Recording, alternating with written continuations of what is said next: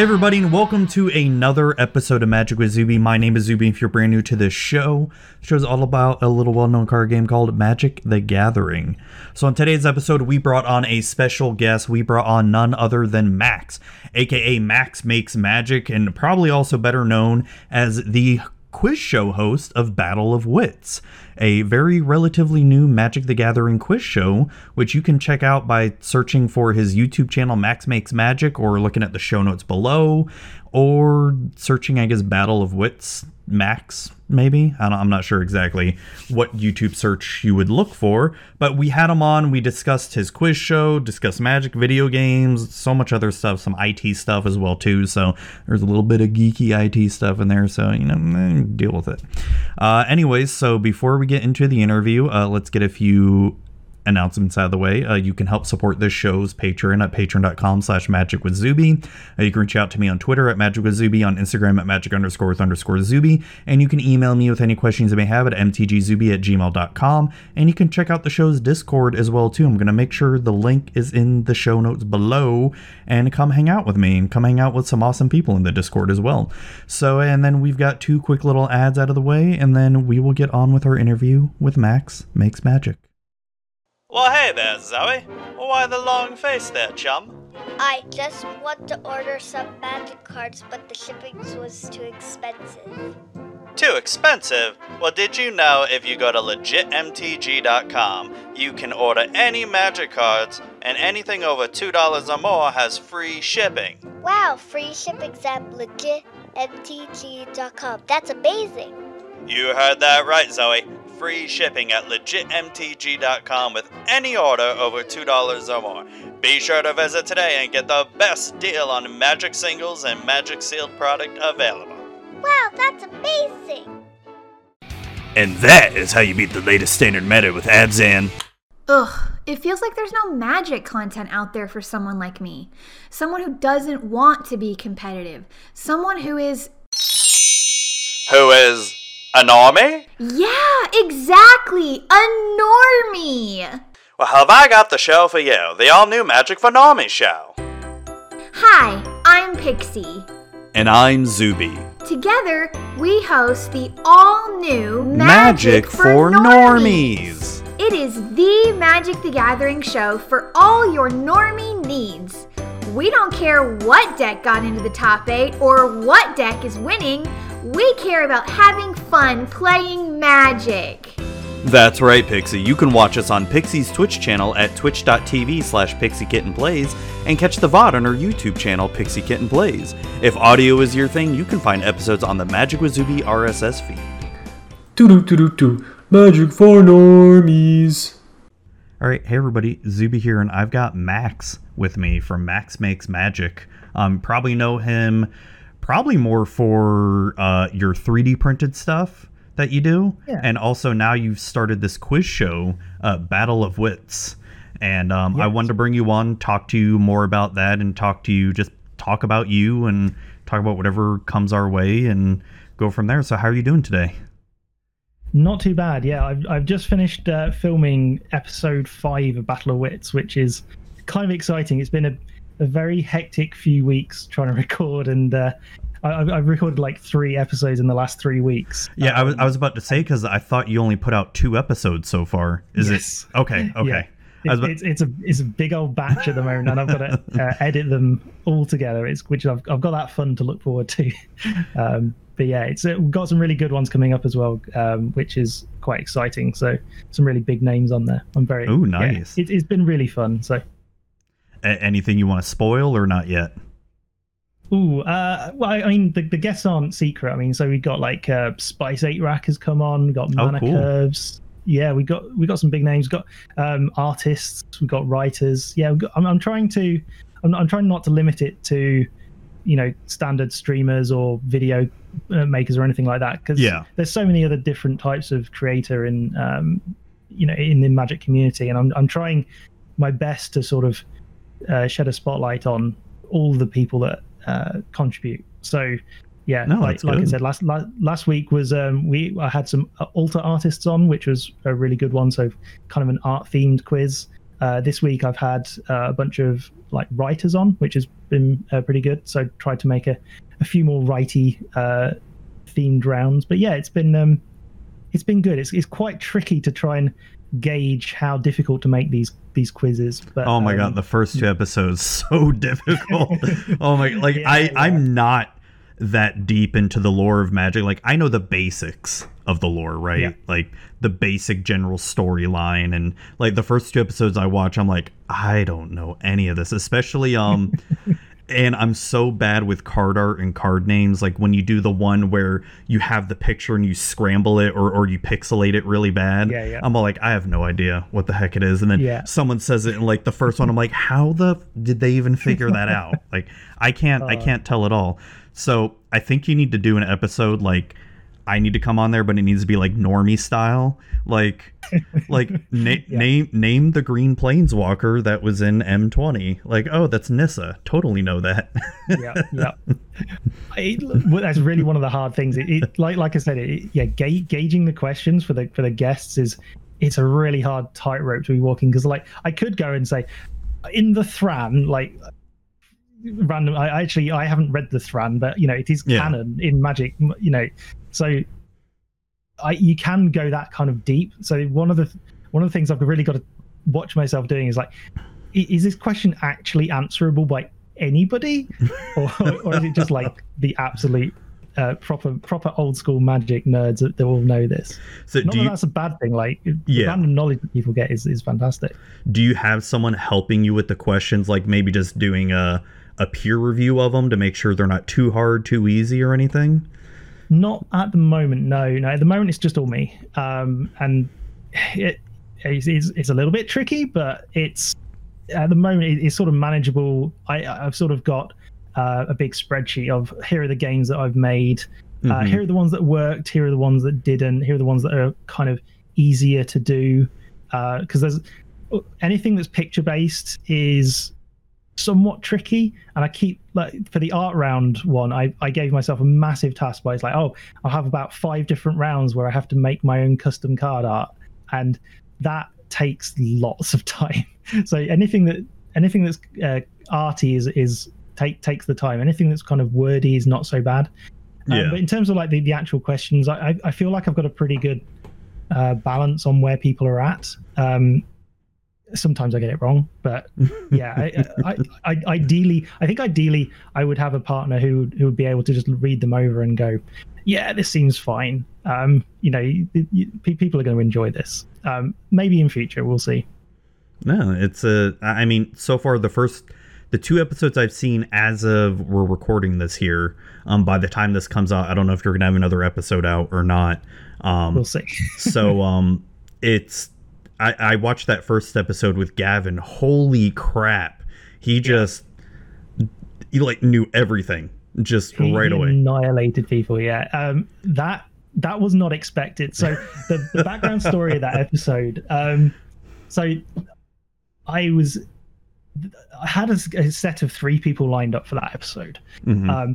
One of them dropped out for health reasons, and that's completely fine. One of them didn't show up for a filming, which kind of sucked. And so the next day after that, I was a bit like disheartened. I was like, oh my God, right, okay. Right, and it's your first episode too. And exactly, first episode. And I put all this effort into all these questions. I thought, you know what, I've got a really good thing here, a really good thing going.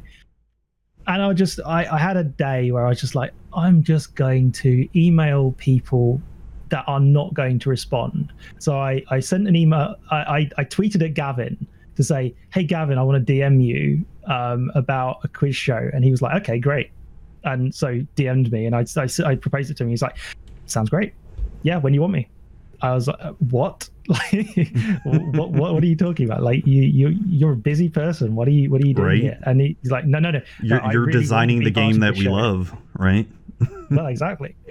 But he's like, no, I love Magic trivia. I love Magic trivia. So he's been really, really he really supportive about it. And then I tweeted, I DM'd Merchant, who I think I met at Magic Fest 2019, mm-hmm. and he was like, no, it sounds great. We should get that set up. And those were like completely unexpected guests. And so I'd sort of balanced it for the first 3 people, and then Gavin came in and like you say, just completely swept the floor with everybody. Yeah, it was insane. So far it's been, I'm trying really hard to both get a set of people that are, going to be fun and exciting, and also have like a common theme on the show, but also that aren't going to annihilate each other when they play. So I kind of want to keep it a little bit fair, and I've got a lot better at that in terms of the scheduling and also the knowledge that people have. So yeah, it's a really intricate balancing act, and I'm trying to get more and more people on all the time to I'm approaching more and more creators, and hopefully we'll get some really big names in the future, and we'll see what happens. It looks like a lot of fun. What was sort of your inspiration for wanting to do this? Oh wow. So one of the I have a friend who is really into Magic, or was really into Magic. Sort of got me really interested in it. But he's really interested in a college humor show called Actually, which is it's basically a quiz show where the guests, where the presenter will ask questions about he'll say statements about nerdy things. One of those statements will be wrong, or rather, the statement will be wrong in a way that you have to work out how it is wrong. But on the face of it, looks completely fine. Like, there are 2 Mario brothers, and it'll go into details about like the Mario brothers, and you're like, that looks just completely correct. And then somebody will buzz in and go, actually, there's a 3rd one that you don't know about. It is canon, but there's these reasons, and you're like, oh my god, how do you even know that?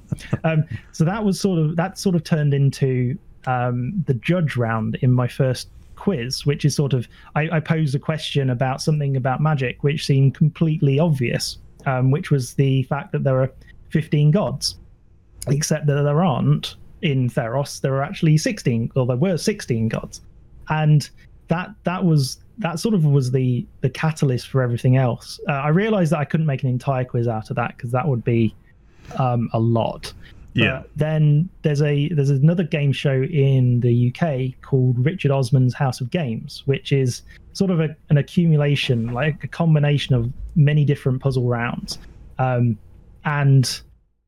I sort of took inspiration from that. So he has like 5 rounds, all different, like they scramble up. The guests don't know what's coming. The final round is always the same thing, which is words smashed into each other. Which I sort of borrowed a little bit for one of my rounds. Yeah. The sort of general concept of take some rounds, but don't keep them the same each time, which kind of keeps it a little bit fresh for the episodes. Also makes my life a lot harder, but I think it will make the longevity of the show really good, because there's quite a lot of games that you can get out of Magic the Gathering, which is somewhat surprising, but I have a bunch of patrons as well who are really, really helpful for like coming up. So there's a tier on one of my patrons, which is you get to ask a question. I've had some really, really good ideas on that. So far it's been some really, really good suggestions. And I've used quite a few of them in some of the rounds I've filmed in the last couple of weeks. So it's the process is hard, but it is definitely rewarding. Like I've just had literally not less than an hour ago, I finished recording the 5th episode, and the energy out of that episode, the guests were so fantastic. It absolutely blew my mind. Like, and everyone had so much fun about it as well. So that's kind of what I just want to get in every episode, and that's kind of why I'm still trying to push this through and do it. So yeah, it's really good. That's awesome. That's awesome, man. So it sounds like you have some other names you're getting lined up here, and how are you not running out of questions yet? So I know you mentioned a big spreadsheet and all that. It is a real big spreadsheet. Basically, it's trying to come up with fresh ideas for questions. There's quite a lot of the game concepts have a lot of scope for them. So one of the ones I added in the last couple of episodes was the ultimate Price is Right. So depending on when this comes out, it might actually be a spoiler for an upcoming episode. But yeah, essentially what the concept of that is that I will show you the prices of cards, but not like standard cards. So for example, the Judge promo for Survival of the Fittest, foil card for 2009, I think it was, something like that. Yeah. How much does this cost? And it is surprising how off people are about the values of cards. It is insane. But that's quite that one was really, really fun to do. That one's quite low impact as well. So I can go on Scryfall and just be looking down and go, really? Like that card is worth that much money? Right. No, I know exactly what you're talking about. It's Pixie and we do a similar game on Magic for Normies every once in a while where we call it Guess the Price, and we get the chat involved. And I'll do the same thing. Like here's a revised version of, Birds of Paradise. How much is this worth? And you can't go over the price. Yes, no, that's exactly the same rules. Yeah, exactly. So yeah, it sounds like you'd be excellent at this game. I'm the one who's always collecting all the card prices and all that. I've never actually been a participant in guessing the prices, because you're right. It's hilarious and I love also showing like commons and uncommons, ones that are worth no money at all, and see how wrong people get this. Like, here's a common that's worth, according to cardsphere.com, is worth 9 cents. And people are like, oh, that's 25 cents. Oh, that's got to be $1. That's 75 cents. It's like, whoa, you're all completely way over. Yeah. Well, one of the nice things about that round for me, I was pinning people to really high prices, and then I threw in a cheeky low one. So it's like, because that's really, really fun, where he's like, oh yeah, this is like, oh, it's $100, $200, and then you throw in something like there's a $9 like uncommon or something, and they're like, oh, only $9, and it's like, well, you can't go over. So yeah, it is really weird just seeing the random prices that you can get for stuff. I think my favorite one so far has been there's a treasure token you could only get from China. It's like given away in one of those red gift envelopes back in 2018 or something, and each one of those treasure tokens is foil, and it's like $50 or something. It's crazy. But in the episode, I think somebody was mentioning that they have a friend with an EDH deck who I think they have like a play set of these like tokens, so $200 spent on tokens. Just, right, it's crazy. No, but that's cool. So like the one thing that that immediately comes to mind is like a longevity of type of this thing, with having to constantly come up with questions. Do you ever see yourself repeating topics and questions or anything down the road, or how are you trying to battle, like, how long do you want to keep doing this, and if you do want to take it for like a couple years or something, how are you planning on keeping it fresh? It's a really good question. One that I'm like worrying about a little bit, obviously in the back of my head. I think for my main plan is to sort of do like 8 episodes to start off with, see how that goes. Then maybe have a bit of a break just for coming up with questions and trying, like you say, trying to work out what the longevity is. Because I don't want to get to a point where it's like I'm just cranking out old questions because that's an easy thing to do, and we get guests on. If I'm not generating new questions each time, then that kind of sucks. But there is going to be a limited amount of Magic trivia that exists, so we'll see, I think, is the honest point. I'd like to get a couple of seasons out of it at least. I would like to get a grand competition. I know Gavin's been very, very vocal at me about saying I want to be back in the grand final, and I hadn't even considered a grand final by that point. And he's like, "No, I'm coming back for the grand final. There is going to be a grand final." Oh, so like, dang, okay, fine, Gavin. Okay, yeah, you wanted it, you get it. So we'll probably get some of the high scoring winners back on that for one of the later episodes, which would be quite nice.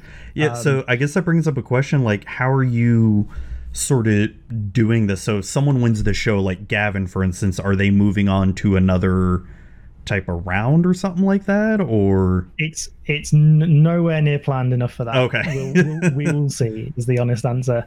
My best guess at the moment is that I will probably handpick a couple of people for later episodes, and we'll just have a sort of grand finale sort of thing. We'll see how it goes. I'm sure by the time I get to it, I'll have thought of a decent plan. Well, nice. And you mentioned seasons as well too. Like, how many episodes are you trying to do per season right now? At the moment, like I said, I'm going to try and keep it to 8. Okay. Next season might be 10. So I have sent a proposal to the Magic Wizards Greenlight Fund thing. Oh yeah. God knows when that's going to actually. Has anyone heard from that? No, not to my knowledge. So I have sort of been infrequently asking on Twitter, just like pinging people saying, well, what's the idea here? And it seems from reading it like you should hear sooner than I have, but the logical outcome is that I'll have heard something probably by the end of October. That's the hope anyway, because the deadline is the end of September, and they say a month from there. So they'll have chosen their Greenlight applications by, in theory, the end of October. And if I get in, I get in. If I don't, then well, the money's like earmarked essentially for an editor. So part of the problem is that I'm a full-time worker, and I have a family, and I would like to be able to pay somebody to just cut the things together that I've got. I know what you mean. Yeah. It's hard. It's my wife is not especially happy with me recently with the whole I'm going to spend a couple of nights a week on this quiz for the last 3 weeks. But yeah, she sort of understands that this is kind of what I like doing, and there's going to be a break now as well. Like, I'm going to do some editing. It's going to be low-key editing. The editing's not the hard bit anymore, so that's good. Although the first episode took me like 2 months to make because I was fixated on special effects on the video, and that I have this sort of thing in my head where I know how I want a video to look when I'm making it, and if it doesn't look that way, then I get upset with myself because it's like, well, I know I could do better here. But then sometimes I just get into stupid mental things like, I really want the outline of everybody's picture to have a little smoky effect that looks like they're looking through a magical portal. And it's like, I can describe that, that's fine. Yeah. Then you actually come in to implement that, and it's like, oh, that's really hard. That's really hard to do in Videoland if you're trying to do things on the cheap or for free. So yeah, it took a while to do that, and in the middle of that, my computer completely died, so I had to. Oh no! Sort of I had to rebuild my hard drive and my entire editing environment. So that's the worst. That was exciting. Yeah, yeah. So what happened? Was it the hard drive died, or? No. Well, I was trying to. But this is for technical geeks. So it's all right. Well, yeah, I was. The technical geeky bit is that my hard drives were too slow to edit the video fast enough. So I was trying to move my SSD off a small SSD onto a big SSD, and that made Windows unhappy, very unhappy. And then so I don't know if you've seen the XKCD comic, which is like, oh, I'll just install this program, how hard can it be? It's like 2 hours later. Well, that computer's gone, but we've still got access to this computer, and it's fine. It's like 14 hours later. Well, if we stay here, the sharks will be fine. That is literally what happened with this. It's like, well, I've got this hard drive. How hard can it be? It's like, okay, well, I've got a backup of Windows on OneDrive, and it's like, well, no, actually, what I've done is I'm in the BIOS. I'm in like horrible Windows things that I've erased the wrong hard drive here. It's like, oh god. Oh no. Yeah, but I took a backup, so that's good. Yeah, always backup. There's always the way forward. It's I never actually back up Windows anymore because I just which is probably I'm in IT as well, so it's probably not like the smartest thing. It's because I install 0 programs on my Windows hard drive. They're all on secondary drives, and so when I just built this computer a couple months ago, all I had to do was just reinstall like the basic stuff. Like nice, yeah. No, I finally got an M.2 drive, and holy crap, that thing's like way faster than a regular SSD. I love it. I love it. And rendering speeds on this new computer, oh my gosh. I could render a video and still play like Magic Arena like there's no issues. Wow. And yeah, that's great. Oh, I'm jealous now. It's great. And it's I had to get a new computer because our kids are doing school from home this year. So they're both in the office with me during the day, and I gotta basically babysit them. I only have to babysit the younger one, not the oldest one. The oldest one, she's fine. The youngest one, she's just all over the place.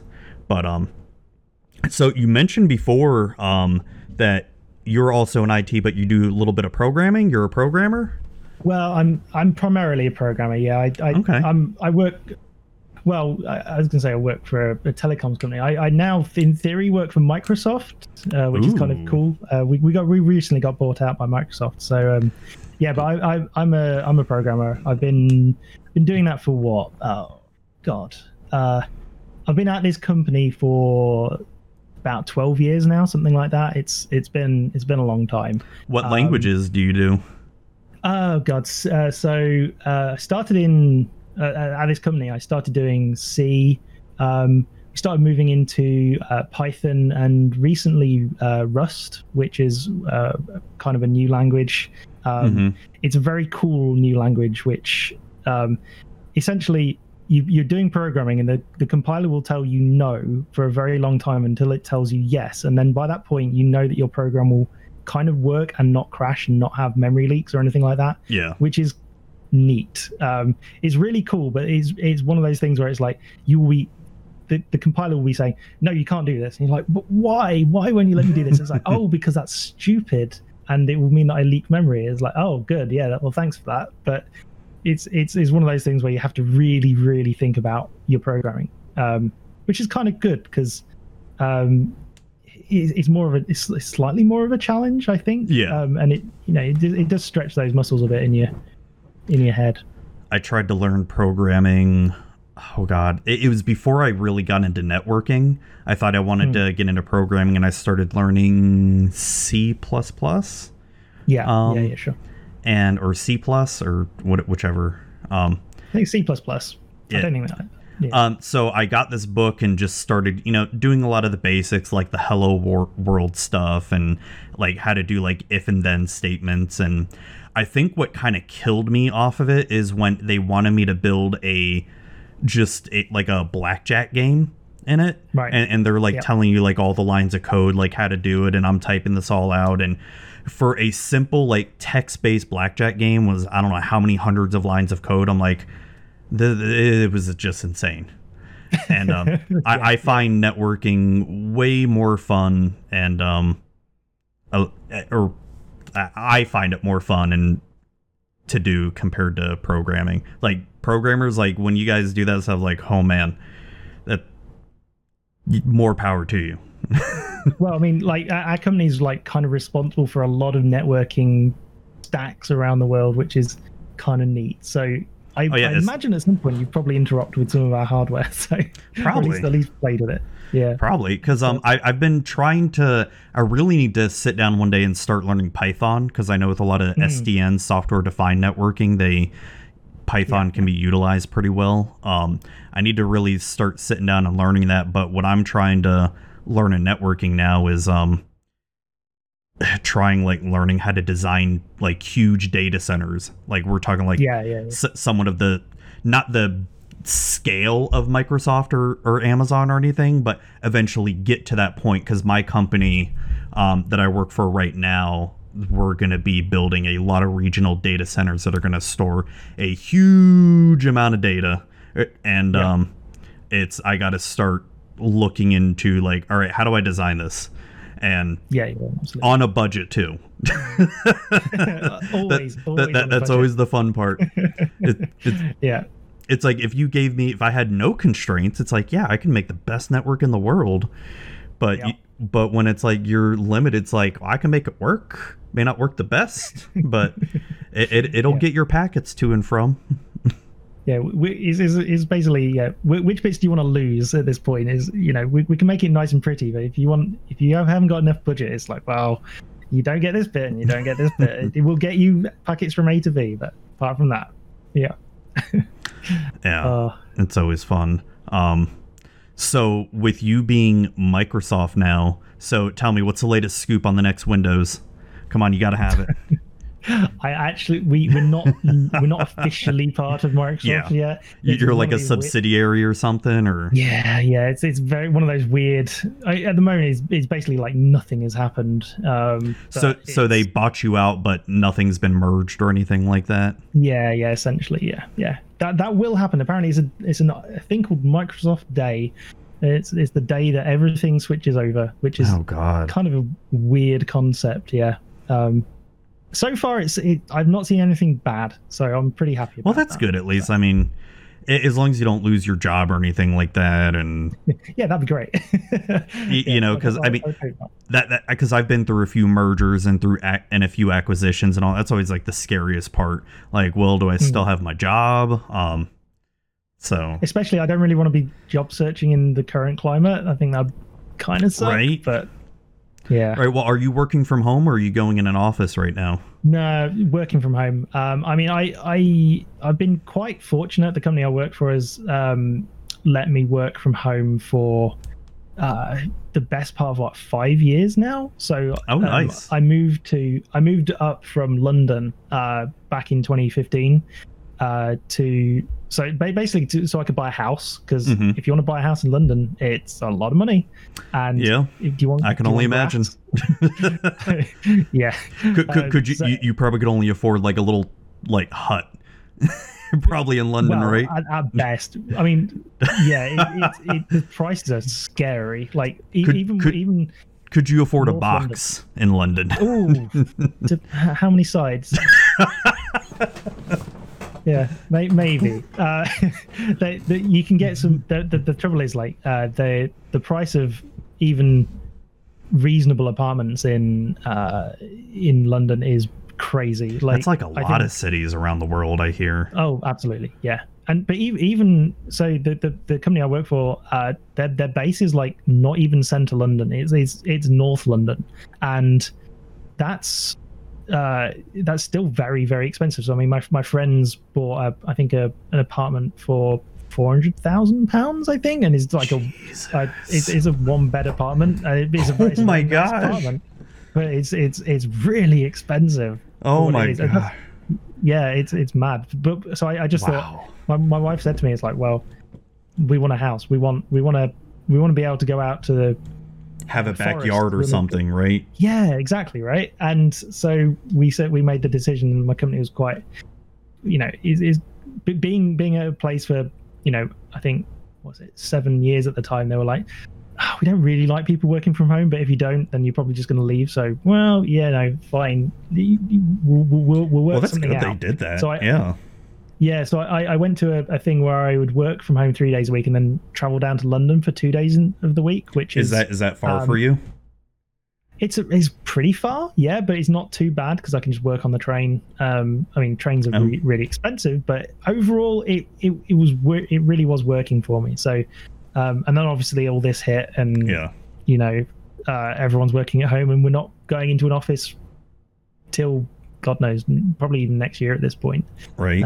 Which kind of suits me because I'm used to it, but I imagine there's a lot of people who are coming to it for the first time and they're really struggling. But I love working from home. I've been doing it over a year now because I started work from home last summer, and took me a little bit getting used to it, but now it's like I don't ever want to go back into an office. I don't want to have to deal with a commute. I don't want to have to deal with any of that sitting in traffic. Because I mean, in the morning times, I don't mind commuting in the morning. It's just, when you've had that long day and you got to have that drive in the evening time, you're like, especially when the sun starts to go down at like 5 o'clock in the afternoon, you're like, oh, so I left when it was dark and now I'm coming home when it's dark.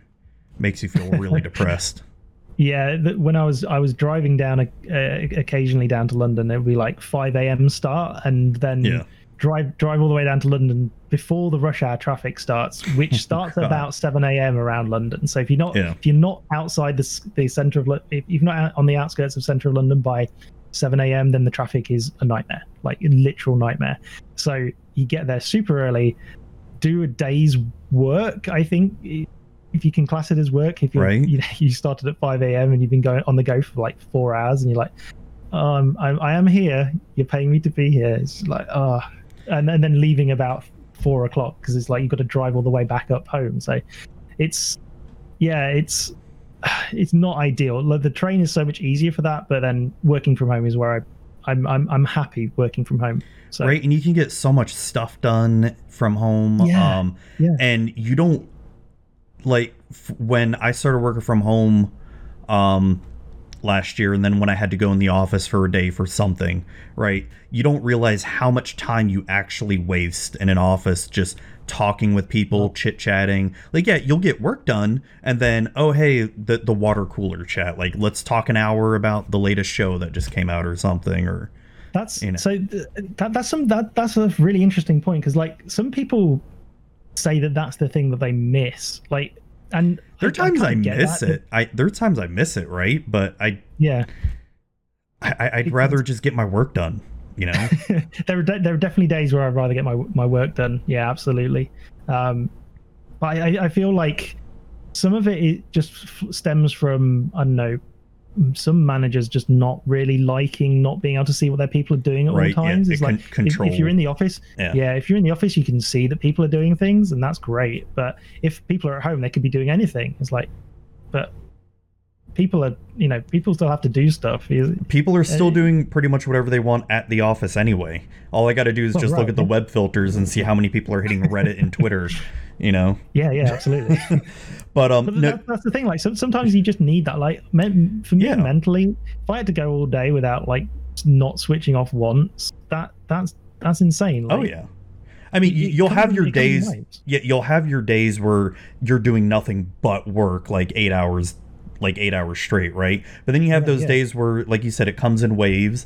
Like, for instance, last week, I was super busy in the morning, like, doing all the stuff, meetings, emails, documentation and stuff. And then in the afternoon came, like after lunch, like, I don't have anything to do. And thankfully my boss, this is what I love about my company. My boss actually lives in another state for me. So I'm all the way down in Florida. He lives all the way up in Ohio. And so he's pretty far away from me. So But he's definitely, like, he runs the team in a mentality of, I don't care what you guys really do as long as you get your work done, Yeah. If you guys want to, the perfect thing to do. Yeah. If you guys want to watch Netflix and do your work at the same time, cool. Like it. Exactly. Yeah. And I find myself getting more productive. Yeah. There are days where, I'm super busy, or some days where I just have nothing to do, and I'm just sort of waiting around, like, what's gonna happen. Yeah, exactly. I mean, for luckily on those kind of days for me, I tend to just take there's always interesting programming challenges for me to do, like, because I've been in the company for such a long time. You always accumulate these things in the back of your head. It's like, I wish this did this, like, I just wish that this existed. And one of the nice things about programming is you can just go and do that. And especially if you can sort of, for me, I'm pretty lucky where it's like, well, I'll go and do that and spend maybe half a day on it, and then I'll take it to one of my bosses, or I'll show it to people, and they're like, oh, actually, that's really cool. We should take this on. So it's nice just being able to do that, but it's nice having the freedom to. It's nice having the freedom to just. Or just get on with your work for like 8 hours. So there are definitely days where I've come in and just done it's like, no, I'm in crunch mode at this point. I know exactly what I need to do. I do not need any distractions from anything else. I will just get on and do it. And at the end of the day, that's fine, And then, like you say, there's some days where you come in and it's just like, well, what do I do now? Yeah, it's that happened a lot during the pandemic, or especially like early on, because I'm in healthcare, and a lot of what my company does requires elective surgeries in the US and all that. So when they pretty much stopped all elective surgeries, oh man, for like a couple weeks I was just sitting there doing absolutely nothing. So I tried to be as proactive as I could, and I found a whole bunch of network issues I could fix and all that. Yeah, exactly. But at the time, I couldn't go do any of them because I had to be in the office to do it, and they didn't want anyone in there. So I'm just well, shit, now what do I do? Yeah. It's like, that is one downside to networking, because I can make all the programming changes I want on the switches, routers, and firewalls, but if I have to move any cables around, I'm kind of SOL at that point. It always comes back to actual physical hardware. Yeah. And, that's always the pain point, certainly. It's especially fun when you're trying to like bootstrap a system onto a new piece of software. It's like, no, I need to plug a USB key in. How do I do that? Right, try to do it remotely or something. Yeah, it's not ideal. No, but so you also do.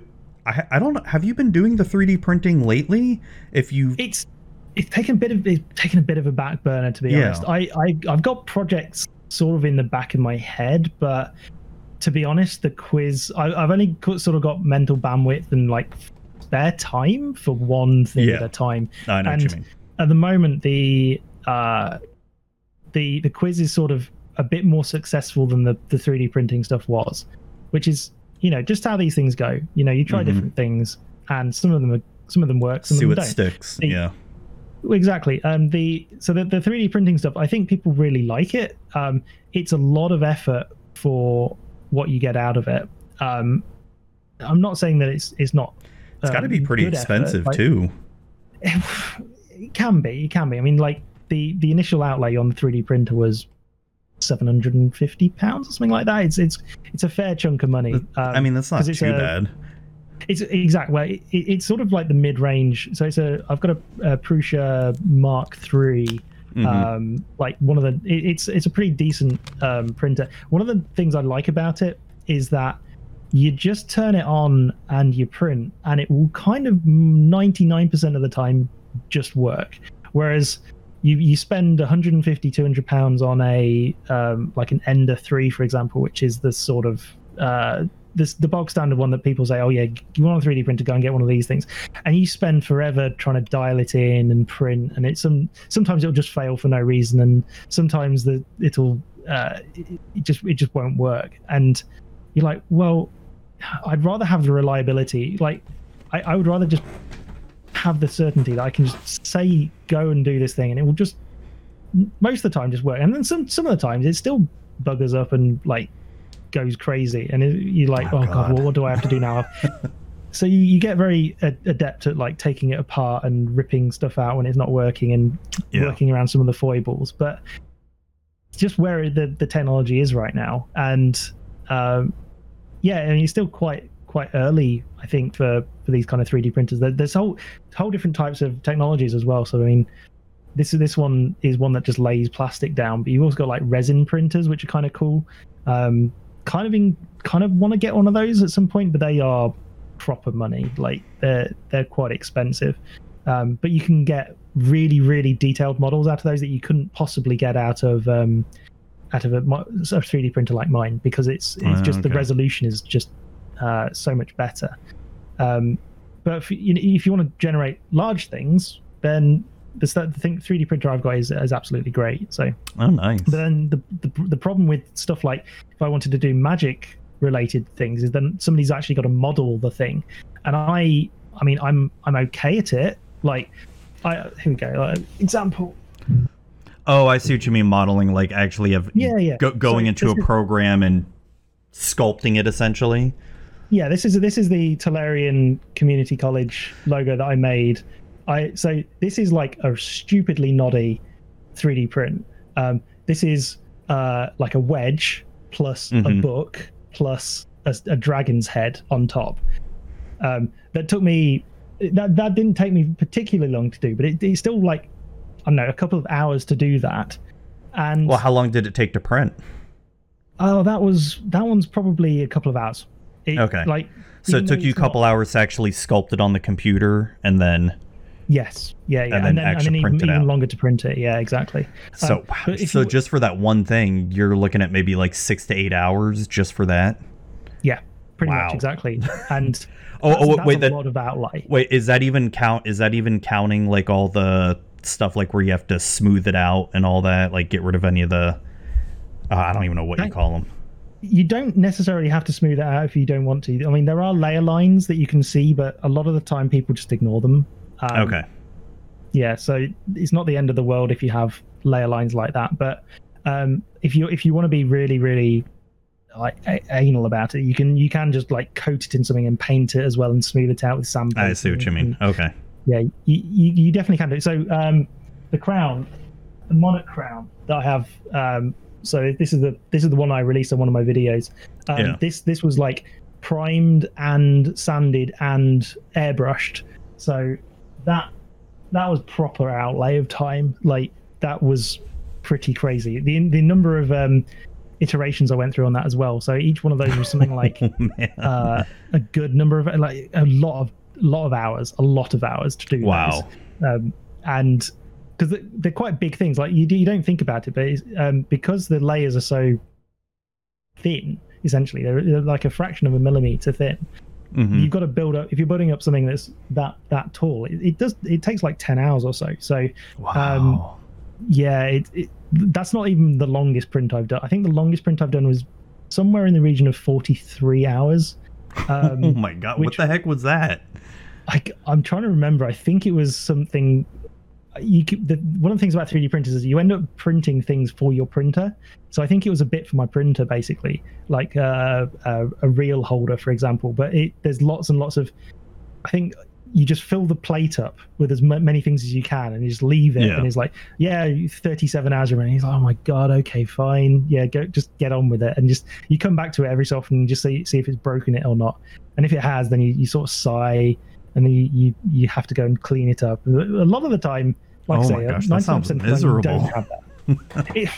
Sometimes the worst ones are where you come to it and it's like there's an hour remaining, and then you look over it and it's like, oh, the filament jammed, or you ran out of filament, or something fell over, or something has moved on the base and now it's printing into thin air, and you just look, oh my god, we've spent 10 hours printing at this point and now I have to do it all again. It's like, would your printer be good for printing like little miniatures for like D&D or something? Yeah, so you want a resin printer for that. Okay. Yeah, that's one of the things I would love to have.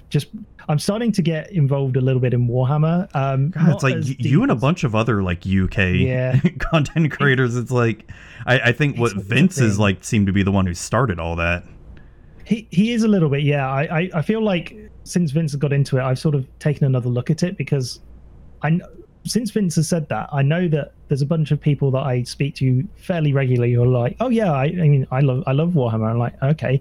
And I think the big thing is I've got a friend at work who I've known for a very long time, that he's sort of like, oh yeah, I'm really into Warhammer now. But his stuff is fantastic. Like he's a really, really fantastic painter. And I just thought, you know what? Sometimes I'm not 100%, all in on Magic. It's like, well, maybe I just want to give Warhammer a bit of a go, see what it's like. The last time I played Warhammer was when I was in secondary school. So we're talking 20 years or so ago at this point. Man. And he's like, okay, fine. Let's give it another go. See if I'm any better at painting, or at least more patient with the painting now. I would not be, because I've got so many, because I play D&D as well too. I almost flipped my chair over. Yeah. And I've got a whole bunch of unpainted miniatures, because I'm like, I don't even care about painting them. It's like I'm so bad at it, because I've been really curious to try Warhammer. Like I really want to try it because it looks so much fun. It's just the cost investment with it. I already spend so much in Magic and D&D. I don't need another hobby that I'll probably never ever play, because there's no one in my area that really plays it. So I'm like, what's the point of even getting it if I'd have to travel like 2 hours just to play it? Well, that's kind of one of the sad things for me, is that like paper Magic around my area is sort of non-existent anymore. There's no local game stores around me. I know what you mean. I've got Spell Table for mine. That's how I play paper Magic the most. Well, yeah, absolutely. I mean, I haven't actually played on Spell Table yet. I still haven't. You need to. You've got EDH decks, right? I have a couple of precons. I think 5 precons. So I usually get Total MTG on the stream. Sometimes I need to get both of you on, get some more UK people on. That'd be good. Yeah, I met Matt at Magic Fest 2019. Actually, he was a really cool guy. So yeah, at some point, if the stars align and my schedules align, we should definitely do that. Yeah. Yeah. So what were you saying about Warhammer? Yeah, so Warhammer. So I thought I'd just try and get into that. And so far, going okay. At the moment, have you trying actually to find the played, time. or no? God, is no, it just no. painting the minis and all that? That's the next plan. But the trouble is when you have the internet at your fingers, it's like, oh, how do I paint miniatures? And they get into massive long things. It's like, oh well, maybe you want Zenithal shading and prime it. You need to prime with this, and then we need at least 4 different colors per thing. And you're like, oh my god, really? I just want to paint them so they don't look like plastic. It's like so there's for somebody like me who wants to basically do the thing right the first time. Yeah, it's a lot up front. Sounds overwhelming. It is a little bit overwhelming. I think my plan is just to sort of just get in and just paint them something, see how it looks. So my idea is to make them look like the Eternals from Amonkhet.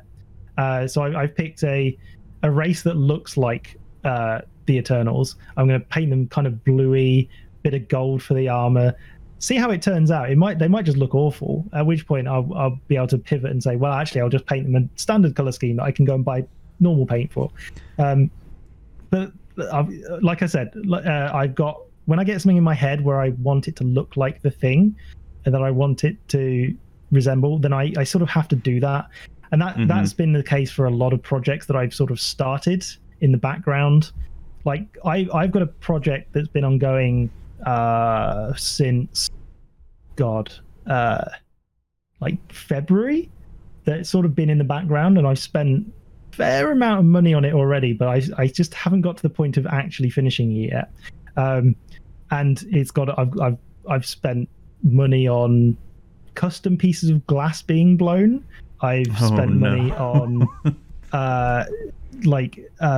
miniature fans to make a custom smoke generator. I'm just like, Max, what are you doing? Like, seriously, what project is this? I'm hoping that video will actually come out at some point, so I'm not going to spoil it. Oh, okay, but, okay. It will. If I manage to get it done, it will be glorious. I hope. We will see. Like I say, at the moment, all of the mental bandwidth is going to quiz. So that one is in the background, but we'll see how it goes. It might be that one weekend I just crack it out and just like, yeah, I'll get the modeling clay out and do the next stage, which will be fun. So no, I yeah, if anyone can guess it from smoke generator, glassware, and modeling clay, then congratulations. I have no idea what you're even. No clue. No clue. It'll be fun. I kind of understand how you feel with different projects. I sort of relate that to podcast episodes. So, my show is weekly, comes out once a week, except for when I do set reviews, which I'm working on mine right now for Zendikar. But I've got so many ideas for episodes, either, with guest or without guest and all that I just want to record them all. But then if I do, because I've got 4 years in doing this, I've still got 10 to 20 solo episodes I really want to do. But then there's also still a whole bunch of people I want to interview at the same time. So if I just do those 20 solo episodes, then I'm not going to be interviewing people for till next year, something like that. So it's really tough. So yeah, for me, it's that I get ideas in my head the rap battle. I don't know if you ever saw that one, but I did a rap battle between Ugin and Nicol Bolas. I may have seen it. I can't remember. Is it on your YouTube channel? It's on my YouTube, yeah. It was Enter the Rapper Field. So it was literally a rap battle between. So Ugin was sort of. God, what did I do? I printed 3D printed a little bracelet to go around my neck with the words Ugin written on it, and slatted sunglasses, and it was like, oh Yeah. yeah, I think I said it was Ugin the Lyric Dragon. Oh, dang. And then Nicol Bolas. I made myself some horns to go on the head. Oh, nice. So yeah, that was cool. Just made that rhyme and tried to get that out, because the trouble is that idea was in my head, mostly from it's because I keep thinking of lyrics for things, and if I don't put the lyrics into a thing, then it will just stay in my head, and that is kind of a real problem with the magic stuff. Because one of the ones I wanted to do was I wanted to do a Fresh Prince of Bel-Air cover of the story of Nicol Bolas up until the events of Amonkhet Block. Oh wow, that's hilarious. I can't. It was like I was trying. Yeah, I was trying. It was the lyrics were fantastic. It was I think it was in West Dominaria, born and raised, because he was actually born in like Madara, which is in the west of Dominaria. Yeah. And I literally had to go on the wiki to look at that. It's like, can I call it West Dominaria? Does that work? It is like, yeah. But that never came out because I couldn't find a decent enough version of the Fresh Prince instrumental version. Like, you can't find it on the internet. Yeah, you got to get lucky, or unless you know someone who's really good at ripping off the lyrics off the song exactly, too. Yeah. It's that was the thing that stopped that. And then by the time I'd like worked it up to like, oh yeah, I can actually go and record this now. Like Amonkhet was about 2 sets in the past, and it's like, well, this is not relevant anymore. Like what? Hey, what does it even matter? You know, it could still be fun though, even if you did it now. You know, yeah, it'd still be fun. I would. I mean, Remy's doing really well with his videos. The parody stuff is really cool. My main problem is I can't sing. At least I'm not very good at it, and my wife will attest to that fact. I would like to get better at it. Just the trouble is like, oh, I'd like to have voice lessons. Why do you want voice lessons? I want voice lessons so I can sing better in parody videos for Magic the Gathering things. It's like, it's not a great thing to do. It's not a great use of money, but we'll see. Probably not. Or not. It's like I even have a Magic musical that I wrote up a couple years ago for like great. All these songs and lyrics, like all ripped off of Disney songs and all that. And I actually I still have a lot of it written down, and I just never got around to recording because I needed other people too, and then it was just turning into a bigger monster than it actually was.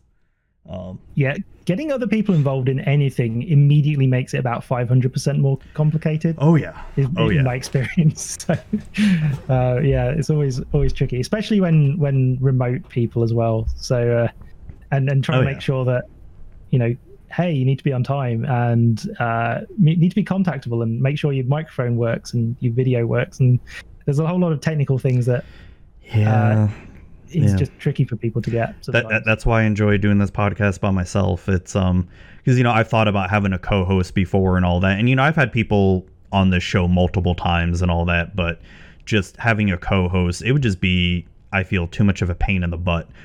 Just like you said, like, okay, we got to set up a time schedule, and if one person isn't working, then you can't do the show now. Yeah. For people that managed to do that for years, like what you got the Mana Pool, you got a Brainstorm Brewery and all that. They just been doing that for years, and it's like, more power to them. I wouldn't have the energy to do that. Yeah, I think for like an interviewing podcast like yours, I don't think that would be the right format. But yeah, I mean, like you say, getting people on board at the same time, and if your schedules don't line up, then you can't record that. Yeah, it doesn't feel great. Yeah.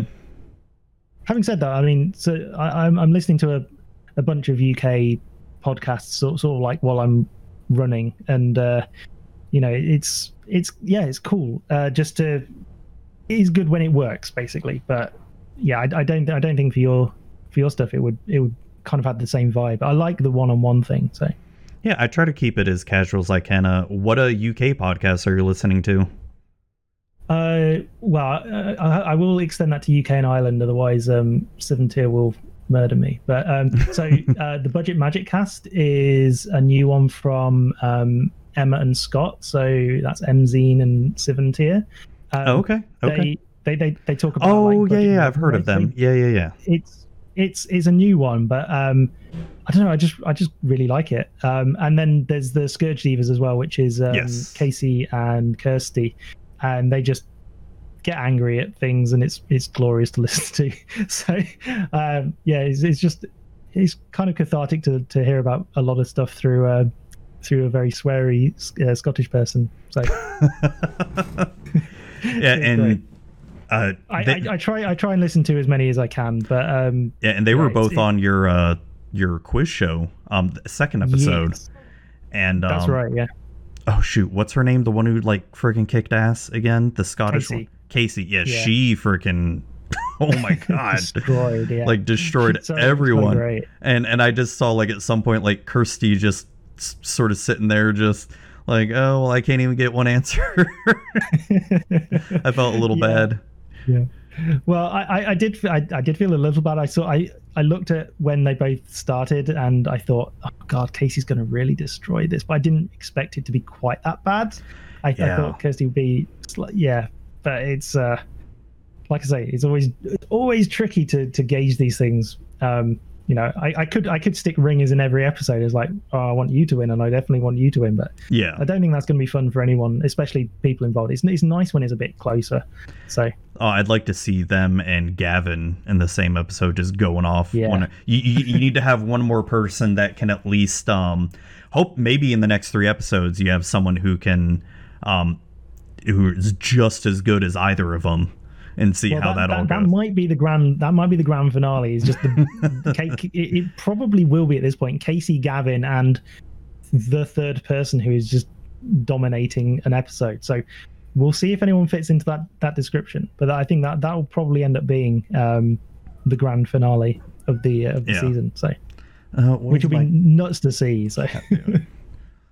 But no, I'm excited for it. It's like I said, I think you've got a good product on your hand right now with this quiz show. It's fun, and it's definitely not the basic sort of questions that, like, I'll be honest, when you said you were first doing a quiz show, and I'm thinking, okay, it's going to be the basic, what plane did, Garrett come from or something, like, those kind of questions. Like, no, what you're doing is like really unique feeling and hard as hell too. Like, just, and some of the, oh god, what's the one, oh god, it just completely, I don't even remember. It was in the second episode. They had to say like a sentence or something for the card name, or crap, what was it? I can't remember at this point. Oh my gosh, it was so many episodes. It was just a really unique way how they had to answer it, or I don't know. I'd have to look it up again. I wish I remembered, but it was just stuff that just kind of blew me away. Like, I wouldn't even know. Like, I'd just be sitting there like, I feel dumb. I feel really dumb. Well, I think if I had just made a quiz which was just the trivia or just standard questions, I don't think it would have captured people as much as this has. And that might be why it might just be that's why people have gone, oh, it's a magic quiz. It's not, it's just going to be trivia. Whereas, I'd like to think it's more than that. So I think as word of mouth improves and people are like, no, it's not just simple, trivia questions. Like not stuff like Jeopardy style questions or exactly. just basic stuff. No, it's a lot more, and it's fun as an audience member too, just watching it, because invariably you're gonna want to, as an audience member watching it, you're gonna want to like try to guess along too. And is that my cat in the back? It was, yeah. I swear, because she's my orange one. She's a freaking lovely cat. Love her so much. Cats, yeah. But no, it's just fun trying to guess along as an audience member, and I think that's what you've captured really well with the 2 episodes so far. I can't wait to see the next episode coming out. Yeah, I'm really looking forward to the next one coming out. Definitely. Yeah. Do you have an idea when it's coming out? So I will say the date that this episode that we're recording right now will come out should be September 25th. So 2 weeks from now. I would say probably within the next week it'll be out. Okay. By that point then. So by the end of September, definitely by the end of September. So hopefully by the time this interview comes out, we'll have the third episode out and get to watch that. Absolutely. If not, then hopefully shortly after, because yes. I'm really looking forward to getting it out. It was a really having Connor on was just a really fantastic energy, and so Ellie and Angelo as well. They just all fantastic people. So awesome. So as far as I guess any kind of other hobbies go, what else are you into? Like, what else does Max really like? I'm kind of like, that's a really interesting question. So recently it's been quite tricky for me to because I moved up from London, so a lot of my friends still live down in London, so like going out in person to do hobbies is sorry, tricky. my cat just knocked something over and is now looking at me with this innocent face like, you fucking cat. Sorry. So yes, continue. Yeah, so I mean, the hobby. I mean, as we've already mentioned, like definitely trying to get into the Warhammer. I'm a real big fan of reading. Just I'm loving at the moment the Jim Butcher books. So Harry Dresden novels, really fantastic. I don't think I've ever read that. I've heard those are good though. I got into them. I think Day 9 was going on about them at one point. I was like, I should probably look into that, and got the first one and just thought, okay, so this is a wizard story, but it's written in such a gritty. I'd like to think it's such a gritty way, and he's done such a fantastic job at it. There's very good like in media res, so there's not a lot of expansion on some aspects of things. He'll tease out information across multiple books, but if you know what you're looking for on a reread, it's like, oh, okay, so that piece of information, yeah, this makes total sense within like the wider universe. But the way that he doles out information at a sort of pace that is good for the reader and good for like knowledge across multiple novels is really fantastic. So, the first episode doesn't even go into the world of fairy, for example. Like they've got there's an entire plane called the Never Never, which is so there's like 3 fairy queens on the side of winter and 3 fairy queens on the side of summer, and winter and summer are in like constant battle, for example. How many books are there of these? Oh god, like 14 at this point. There's a lot. Are they all like a continuous story or something? Yes, or all continuous. Okay. All continuous story. Yeah, and yeah, he's just released one called Peace Talks, and I think it was too long, so they bumped the second half of that book into a new one, which is out in like November time, which I'm really looking forward to. And then my other favorite author at the moment is actually back from Magic, Brandon Sanderson, who for me can't really do any wrong. He's such a good writer. I need to read some of his stuff. I keep hearing that, like, so many people tell me such a good writer, and like some of the oh god, what's the one fantasy series that he does, like the Mist series or something, or Mistborn. Yeah, Mistborn. Yeah, Mistborn is kind of like the good thing about Mistborn is that he's done like to some degree, at least like the main storyline. He wrote 6 books, is done. So like you're looking at George R.R. Martin or whatever. Is like, oh god, like I've been waiting for that friggin' book forever. Well, put it this way, I was reading what was the last one called, the Dragons one? I can't remember. The last book that came out was, I think, 2011. Because the Winter Dragon. I can't remember. I know which one you're talking about though. Yeah. I was reading that book on a car journey up to Blackpool for my friend's stag do. Since then, I have met my girlfriend, then married her, and then had 2 kids and bought a new house. And we still haven't had the next novel out yet. And in that time, I think like Brandon Sanderson has probably written, I don't know, 10 novels. I would be surprised if it's anything less than that. He's a machine. And and George has no excuse. I mean, the show's already done. The show was such a disappointment. Oh my God, was it such a disappointment? Season 8 was just like I wasn't disappointed with what happened in the show. Like I think the series of events could make better sense had they have actually given breathing time for the whole season. Instead of just 6 episodes, there should have been a full season, 10 episodes of it, because like Daenerys' descent into madness just didn't feel earned. It just felt like it just felt like she's happy-go-lucky one episode, then next episode, oh no, now I'm crazy. It's like murder all the things. Let's murder everything. And I just remember being pissed off because it's like, why is she all of a sudden just angry? I mean, even if they just had the cliff notes from George R.R. Martin, which I think they had, like the showrunners definitely just had how it's going to finish. Yeah. But they went for. I think I'm most annoyed by like the Jaime storyline with. Jaime and Cersei. Well, or Jaime and oh my gosh, Brienne, yeah, and it's just like, where are you going with this? Like, I know it kind of went nowhere, kind of unredeemable, but just give it. I don't know. I didn't like that choice. I kind of understood that he went back to Cersei. It's just like, but there's so many choices here. At each point, they had a choice about how the show could have gone. Right. And that's.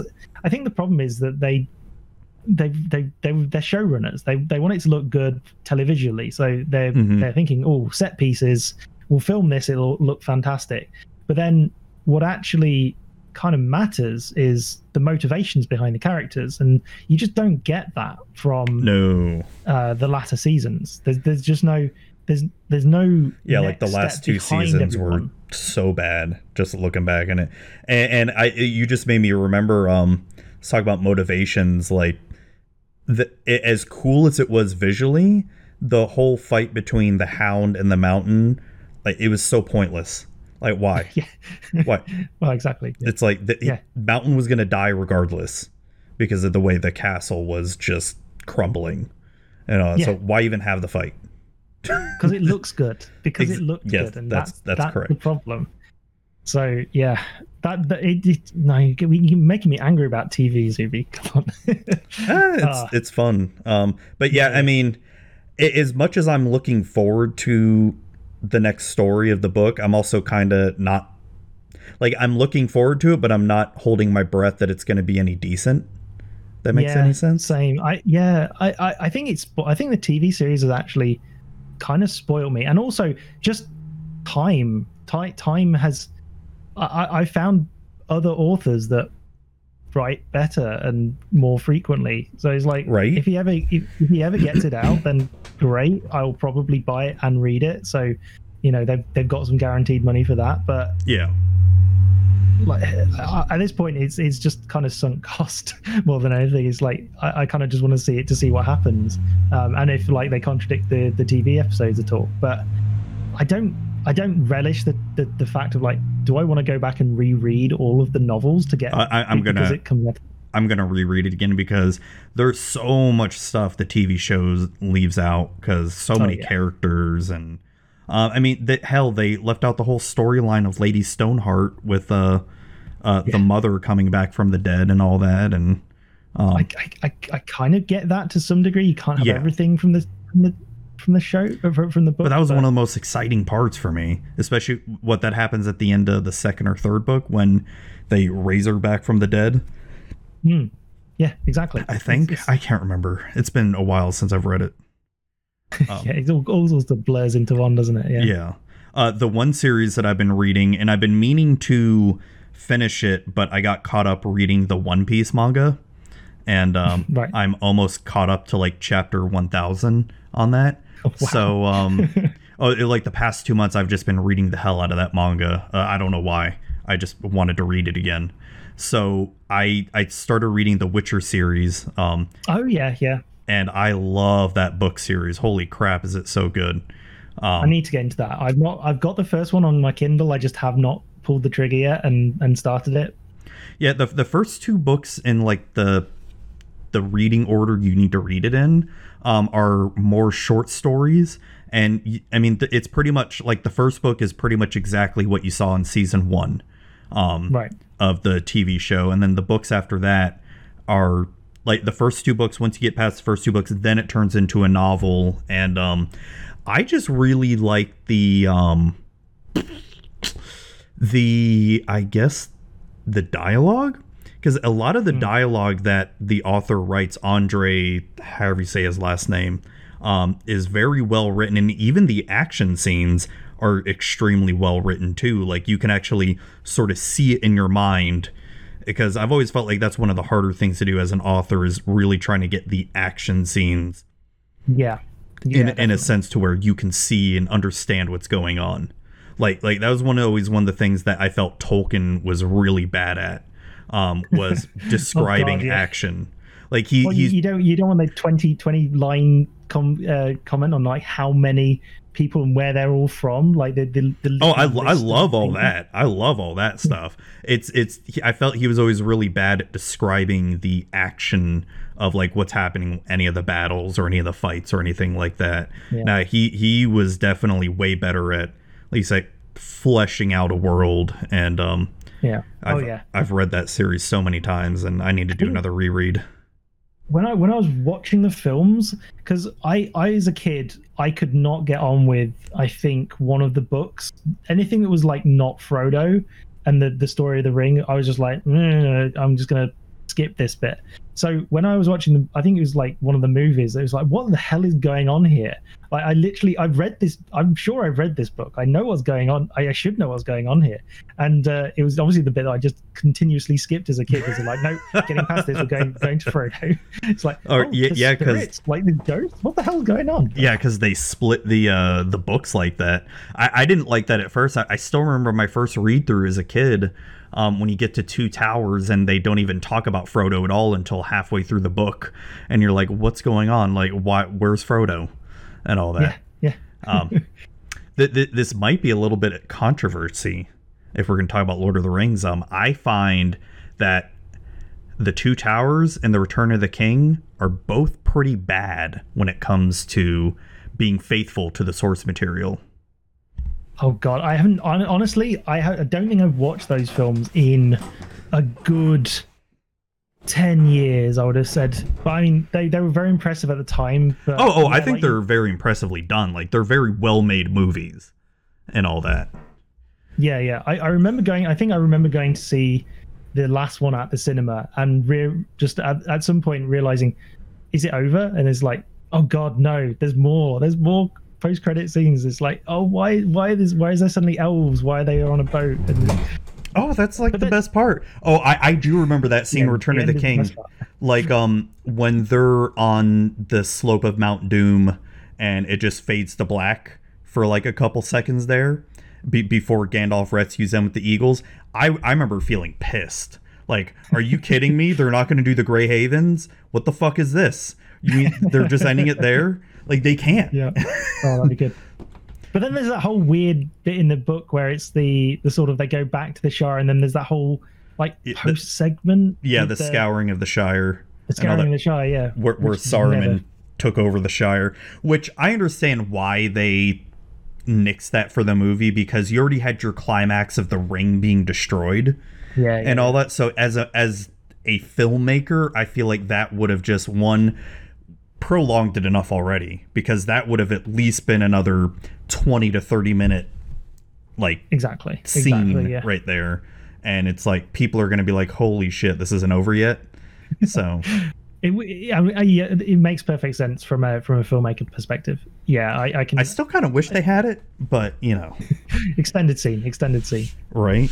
The extended version of Lord of the Rings. Yes. Oh, I'd totally be down for that. Like, if they ever made an extended version where they included Tom Bombadil, they oh god, what was some of the stuff they left out in Two Towers? On all the singing, all the poems, and all that stuff. Hell yeah, count me in and all that shit. Yeah, I kind of get the point why they did leave that stuff out, because people will be like, "What the hell is this? Why are they singing in Elvish?" But yeah, I mean, I get whatever. it. I don't know. It would have been cool, yeah. It'd be nice to be a little bit faithful for some bits, but like you say, it's always tricky. Like when you make Fellowship. Stuff. Yeah, Fellowship was the most faithful out of the three movies. Two Towers, I still feel like Two Towers is the worst one to this day in terms of how much they changed. God, and I still hate the bit in Return of the King where Frodo turns away Sam while they're climbing up the mountains there to get to Cir Thungol. I hated it when I first saw it. I hate it every single time I see it now. It's like, no, that would never ever fucking happen. Peter Jackson, you're an idiot. And the proof I need that he's an idiot, go look at the Hobbit trilogy. Oh god, that is one trilogy that I just have no interest in watching. I read the book. It's fine. I read it as a child, and I love that book. I've read it so many times. Yeah. It's so good. I honestly haven't read it since I was a kid, but when you could read it in like a day. Like if you picked it up now, exactly. It's so good. When they're saying like, oh yeah, we're going to split it out to 3 movies, like there's not enough in it for there 3 really movies. Isn't. It could have been just fine with 2 movies, and that's it. Like, yeah, I feel like 2 movies would have done it justice. And I will say for the Hobbit trilogy, I feel like the first movie was pretty decent, like decent compared to the other 2. And I still think they're very well made movies for what they did. It just, I mean, how is Peter Jackson going to top Lord of the Rings? It's the Hobbit. The story of the Hobbit itself is not as good as Lord of the Rings, just by the books and all that. So, I mean, but there's just still a lot of stupid decisions they made in the Hobbit trilogy. Did you ever watch the movies or no? No, I've never seen them. Like I'd like to, I think at some point, but I think I've sort of missed the boat on it.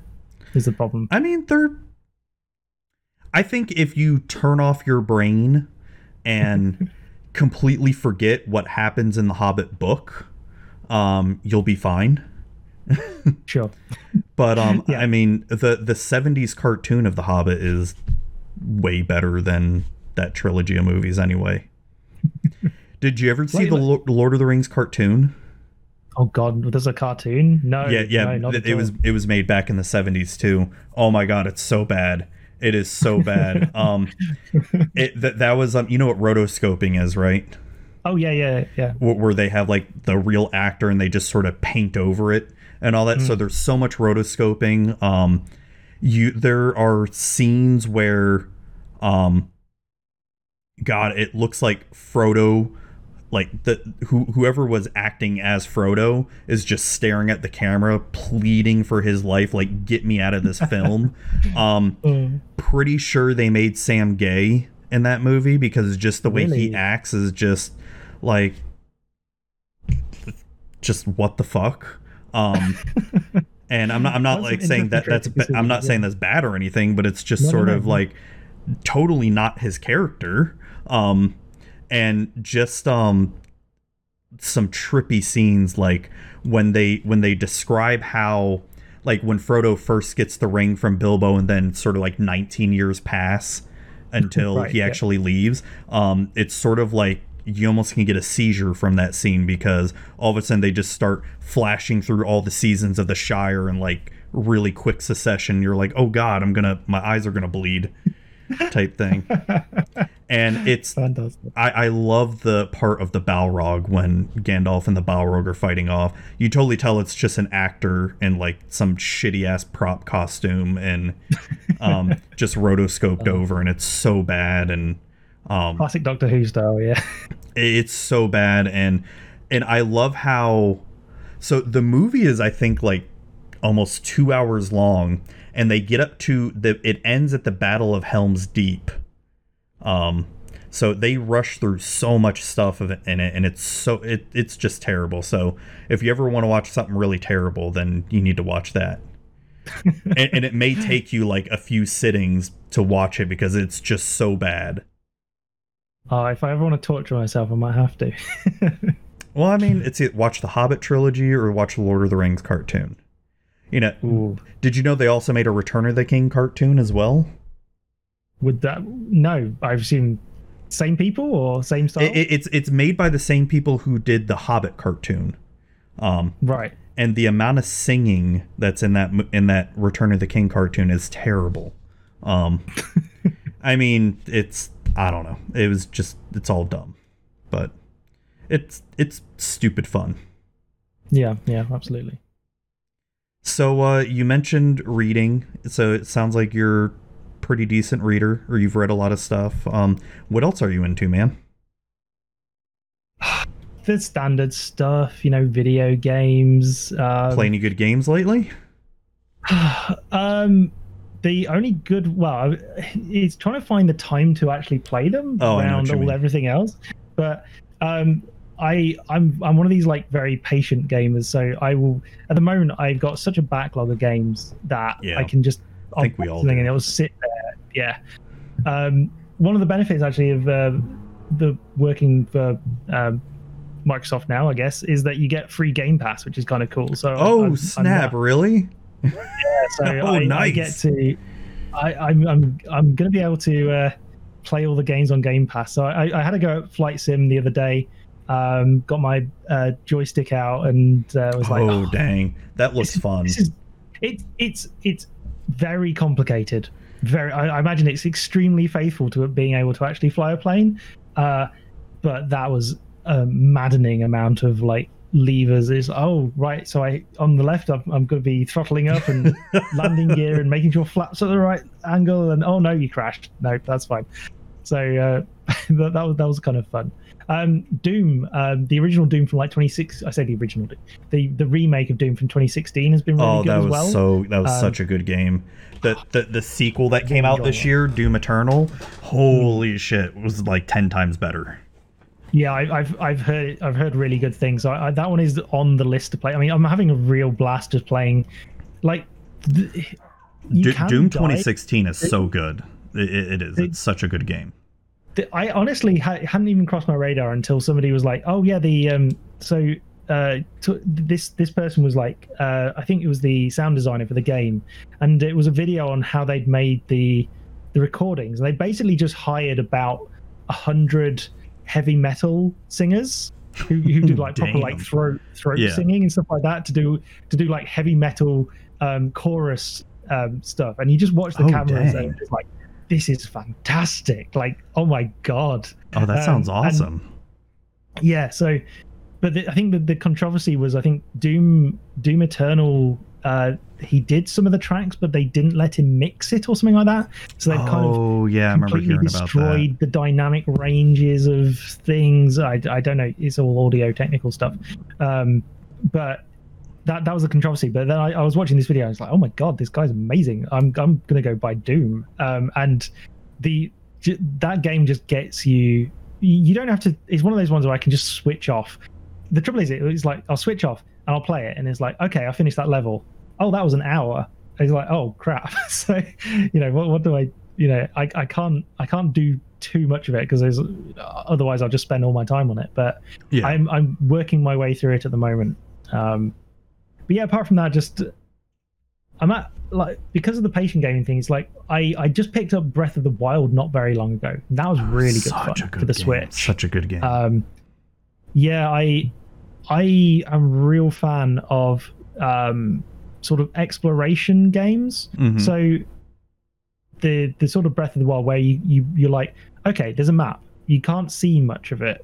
But if you go to if you go to these big towers, they will unlock a map for everything. So I think the first I did a couple of first quests, as you have to, and then my mission was, I'm going to get the entire map unlocked. That is my first priority. Beyond anything else, and all the towers are so hard to get to. I mean, well, not all of them, but there's some that are a lot more difficult than some of the others. Yeah. I had so one of the, I think I spent literally 2 hours on one of the towers where they had like dancing whiz robes around the tower. Oh, yeah. Sat there with a bow and arrow trying to plink them down. Is it one that's like in the middle of water too? Yes. Yeah. I think I know which one you're talking Pain about. in the ass. Yeah. Yeah. So that took me a long time to get to the top of, and as soon as you get to the top of it, it's like, right, now I never need to do that again. I just get to the top, teleport, and just that's not a problem. But that's such a good game. I just recently replayed it. Actually, I think during the pandemic, I think it was, and my second playthrough of it, and I sort of did the same thing as you. Get all the towers first, and I literally tried to do everything in the game, and I have like over 100 hours into that game poured in, and it's just such a good game. Like I can't wait for the next one. I can understand why it's divisive as well. So it's one of those things that people are like, I hated it. There wasn't any direction. I didn't like the fact there weren't any dungeons, stuff like that. And yeah, I definitely don't like that there weren't any dungeons per se. Like classic Legend of Zelda, because I'm a huge Zelda fan. Like I've played them all, except for Philip's CDI ones. I've never played those. But it's I would say if I had one major complaint about the game is I missed the dungeons. Now I know the Divine Beast could technically be the dungeons and all that, but they just felt like bigger shrines, and that was about it. No, agree. I think the things I missed, things I didn't like about the game were definitely the lack of classical dungeons / items and weapon degradation, which kind of, I don't like weapon degradation in games. I just feel like it's a mechanic that I understand why they have it. It just and they want you to be exploring this wonderful sandbox that they've made, and there's if you just pick up the best weapon and start hitting everything with the best weapon, then obviously that's gonna, you're never gonna branch out and do different things. But I don't like that as a I don't really buy it as a thing. It's like, well, you're just making this artificial choice in the game, and it's just artificially pissing me off that I have to keep switching weapons out. And maybe it would be too easy if you didn't have that. I don't know. I think it probably would be too easy because it's I like the challenge of, especially when you first start the game, where you have like all the weapons are crap, and then as you continue on and explore, you're going to eventually get better and better stuff, and that way when you finally do decide to take on Hyrule Castle, hopefully you have a good cache of weapons on hand, and hopefully you've powered up the Master Sword as well too. If you manage to do the Master Sword trials or whatever. I think is that DLC? I can't remember. Yeah, that's part of the DLC. I finally bought the DLC and played all through that, and I enjoyed the Master Sword trials more than anything. That was really cool. Fun. So I haven't bought that. So essentially, the Master Sword trials it's sort of like you have to defeat the enemies room by room type thing, cool. But you start off with 0 items and 0 armor. So interesting. You can take elixirs, like you can take buffs before you go into the trials, so you can at least have a little bit of help. But it really makes you think and have to be really strategic. Even if you have all the hearts, you're gonna get hurt a lot. Yeah. Sounds great. And it is a lot of fun. It was, some of the levels were freaking tough as hell. But now I love that game. What other ones have you been playing? Like I say, I'm one of these. I'm very set in my way. So when I find a nice game that I really enjoy playing, I kind of latch onto it. That's how I was with Animal Crossing for months. Before I moved down to London, it was TF2, so Team Fortress 2. Oh my gosh, such a good game. God, I dumped so many hours into that. Oh my god, especially when it first came out. Yeah. Oh, it's so good. Because there were custom maps on like a UK server that I was on. Yeah. And I was actually getting to the point where, I mean, I wasn't like an expert at it, but I was getting to the point where I would certainly get the most number of kills pretty frequently in a map. So it's kind of like, well, I must be doing something right at this point. But then when Overwatch came out and I was in London, and I think that was Overwatch was like 2015 when it came out. Yeah, I think 2015 or 2016 or something.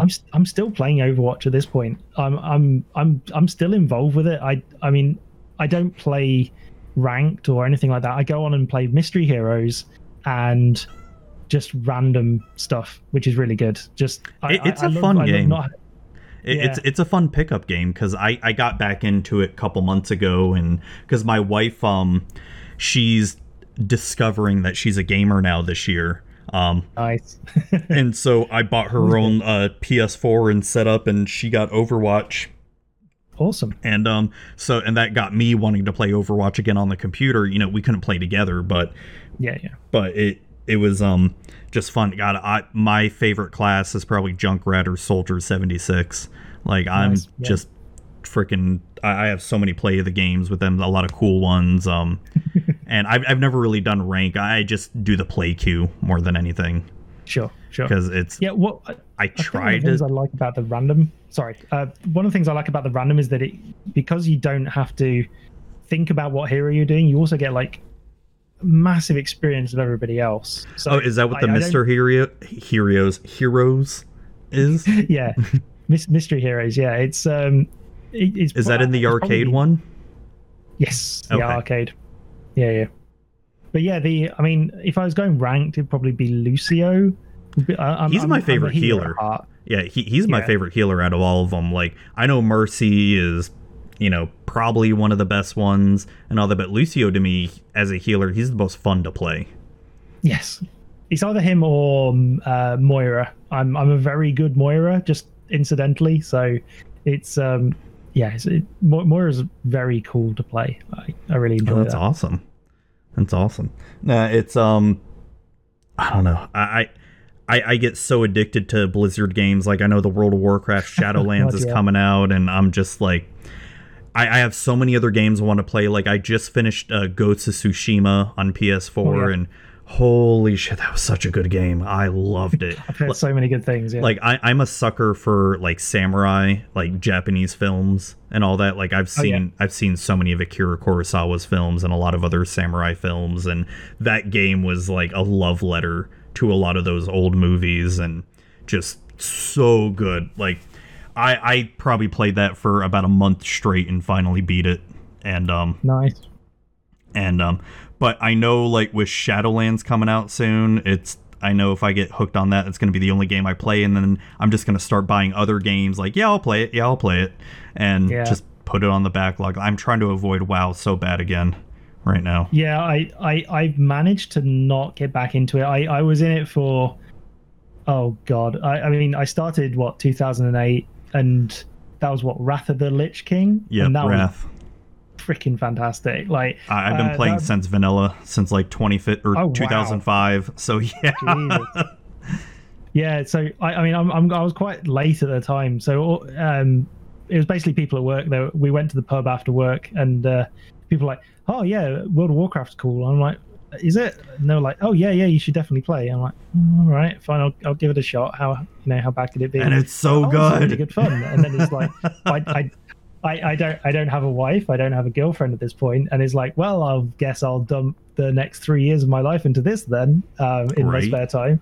It's like, okay. And then it got to the point where it's like, well, people are stopping. It's one of those things. I think it's Pandaria, like one of the latter expansions or latter things for Pandaria, and it was just like, well, nobody's playing anymore, and it's kind of this isn't as fun as it used to be, and the grind is properly grindy, and I just stopped and never really went back. I gave the classic a go while it was there, and it was like, oh, okay, this is fine, I guess. I never got back into it, which is, I think, a good thing. I think it's probably the fact that I just don't have the time anymore. Pickup games for me are just so much it's so much easier for me to just go and say, oh, I've got half an hour or so here. I'm going to go and play Monster Train, or I'm going to play Slay the Spire, or I'm going to play Overwatch, for example. Just something you can pick up that doesn't need, like, I can get my phone out and just go, okay, I'll do this bit, and then I can pause it and leave it. So it's not like World of Warcraft where I have to be actually physically at a computer to play, or it's not like Overwatch where so if I'm on a computer, I'll probably dig out Overwatch. It's like just easy to go and dive in for a game for 5 minutes and then leave after 5 because it doesn't really matter. So no, I know what you mean. It's definitely that time aspect as I get older where responsibilities, unfortunately. It sucks, right? Because it's like it's that age-old thing of, when you're young, you don't have the money, but you have the time. And now that you're getting older, it's like, I have all the money. I mean, I have more money to buy video games, but no time and all that. Absolutely. Absolutely. Yeah. And it's just one thing that just really sucks. It's like, I know I could go back to play WoW, and I even... I've been playing almost every expansion. I even played the latest one, Battle for Azeroth, but I always played it extremely casually and all that. But the thing is that I would just not play any other games, or my content would suffer too, because, hey, I'd rather play WoW or something. It's like, I just gotta stop. It's as much as I love the story of Warcraft, that's what keeps hooking me, because I want to know what happens next. And all that, but I feel like they just got to end it. Like, either make a World of Warcraft 2 or something. I don't know. They need something with better graphics. I mean, the graphics have slowly been getting better, but I do agree. Like, they need to just say, like, hey, this is the last expansion. Now we're going to come up with a new one with a brand new engine. There you go. Yeah, there's a lot of. I think if I've been I've sort of been absorbing information from it, like, by osmosis, and it's kind of like, oh yeah, we've made the leveling super easy now, so you can get to your character like through the starting boring bits super fast. But it's like, well, cool. That's part of the fun, though. Like, I always loved. Exactly. I always leveling is one of my favorite things to do in that game. But the levels have gotten a little bit too out of hand. Like, they're nerfing the levels back to level 60 now in the new game. Right. Because it's right up to level 120, which is really wow. And it's just, it's too much for, like, me starting a new character. I'm like, oh great, now I have 120 levels to go. You could do it a lot faster because there are ways to get it done quicker, but it's like, it's daunting, Yes, no, absolutely. Yeah. And it's not as immersive as the World of Warcraft Classic was as well too. Yeah. So one of the best things I did was it was one of the weirdest things actually was going around trying to, before Cataclysm, because they announced, Cataclysm is going to happen, the world's going to change, there is going to be the last chance to do any of these quests.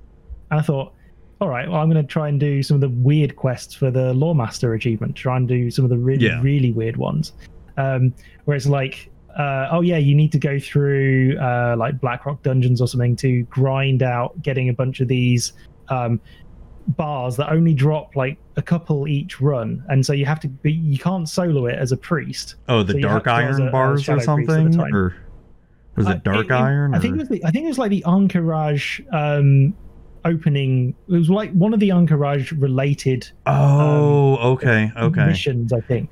And as part of it, you'd get things like you had to beat a Nyx. Well, yes, you had to beat a Nyxia at one of the points, and you as part of it, you got a recipe that you could only get as part of this quest line. So it's like with tea or something, like thistle tea, or some sort of special tea. And I was like, this is amazing. But then as I'm going through the quest line, it's like you go to this one thing. It's like they're like, oh yeah, do you have a Nyxia's head? It's like, yes, I do. And then suddenly, dun dun. You beat a Nyxia at level 60, like original classic Warcraft. I'm like, no, I didn't at all. Like, I wasn't even playing the game at this point, and the game's just bugged out because it's like, why is this person going through this literally massively old quest line doing? Because I think at one point you're in Moonglade or something, and you have to summon a spirit green dragon. And people are like, I know what you're talking about. What the hell is going on? Like, they're people who've never seen this thing happen before, and they're just like, what the fuck? like, what the fuck is going on? And did you ever play Alliance back then? Yeah, I was Alliance Shadow Priest. Do you remember the quest line where Onyxia would appear in the Stormwind Castle? Oh yeah. I remember when I saw that the first time back in Classic or Vanilla. I was like level 9 or level 10, and there's all of a sudden a giant dragon appearing in the castle, and I'm like, yeah, I'm level 10. I'm gonna try to fight it, and that was like one of the best things back then. Yeah, I bet that went well. Oh yeah, no, died so many times. Yeah. Oh god, good old Classic. But it was a lot of good times though. There was a lot of fun times. I met some cool people doing it, and it's a different time now to where we just don't have a lot of time to do it. I wish I did. I wish I had more time to do it. Like it, and I say time where I know, like, if that was the only game I wanted to play, yes, I could definitely go back and play WoW. But there's just so much other stuff I want to do. Like, I want to keep doing this podcast. I want to do other stuff. I want to stream. I want to play other games that, I haven't touched in years and all that. Definitely. So it's...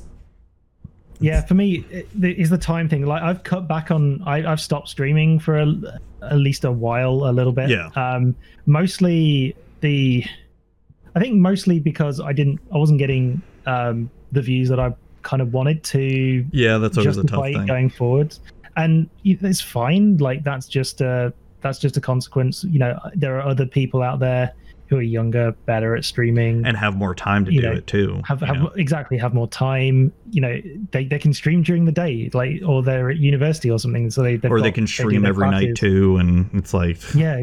I mean, I have to. I have a period between like 9 p.m. and 11 p.m. my time, or 9 p.m. and 12 p.m. where I can stream because I've got to get the kids to bed, or got to spend, and I can't do it every night because I've got to spend some time with my wife, and right, it's well, exactly. So that limited time was just not. It wasn't really getting me to where I needed it to be on that, and also there's a lot of people who started streaming during. Oh my gosh, so many people. Probably, yeah, and I can't compete with that. So at the moment, I'm kind of happy. I'm happiest where I am with the quiz, where it's like I'm trying. It is actually kind of the only Magic stuff I'm doing at the moment, which is a little bit sad. But I know you used to do a lot more. It's this time. It's this time thing more than anything. It's I'd love to be brewing modern decks. Like, I got into Magic back in 2016, I think. I started uploading videos to YouTube.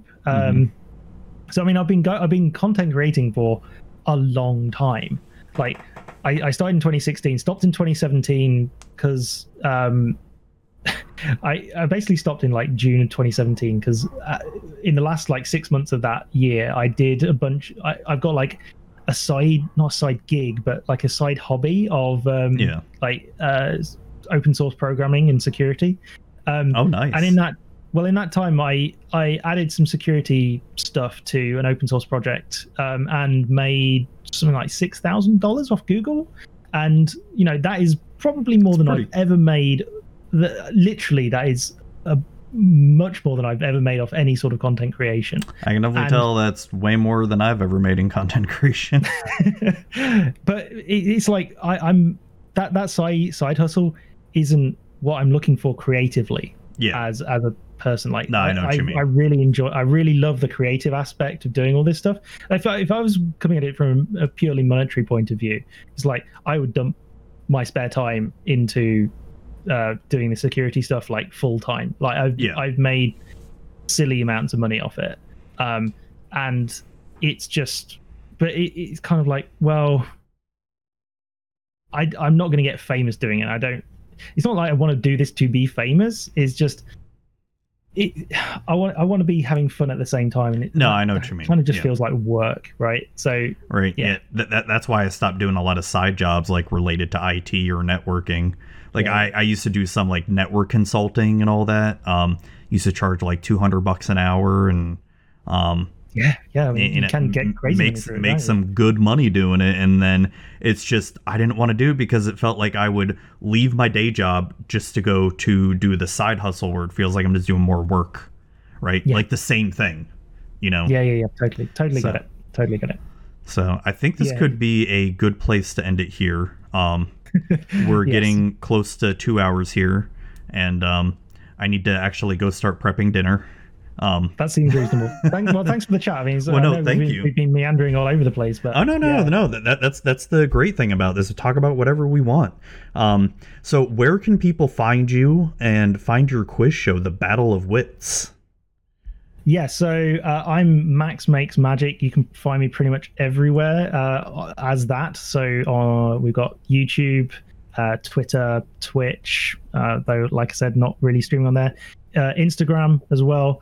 But yeah, the channel, YouTube channel is where you'll find the Battle of Wits quiz, pretty prominently placed on there. Yeah, like I say, new episodes of that coming relatively soon. Hopefully by the time this is out, within maybe a week. Ooh, awesome. Well, thank you again for coming on. I had a great time chatting with you, and hope you have a good one. All right. Yeah. Thanks very much. All right, thank you all for listening to that show. Hope you all really enjoyed it. Max was an awesome blast to have on. I had to sort of cut the interview a little bit short because we were recording around the time when I'm trying to prep dinner. Right now, I'm actually recording this while, prepping, waiting for dinner to prep right now. So, yeah. Had a really great time talking with him. Really enjoyed it. And hope you all really enjoyed the episode as well, too. Let me know if you did. And thank you all for listening and watching every single week. You know who you're at. You know who you are out there. Even the silent ones who, are always silent but just listen anyway. Thank you. And I hope you have a great day.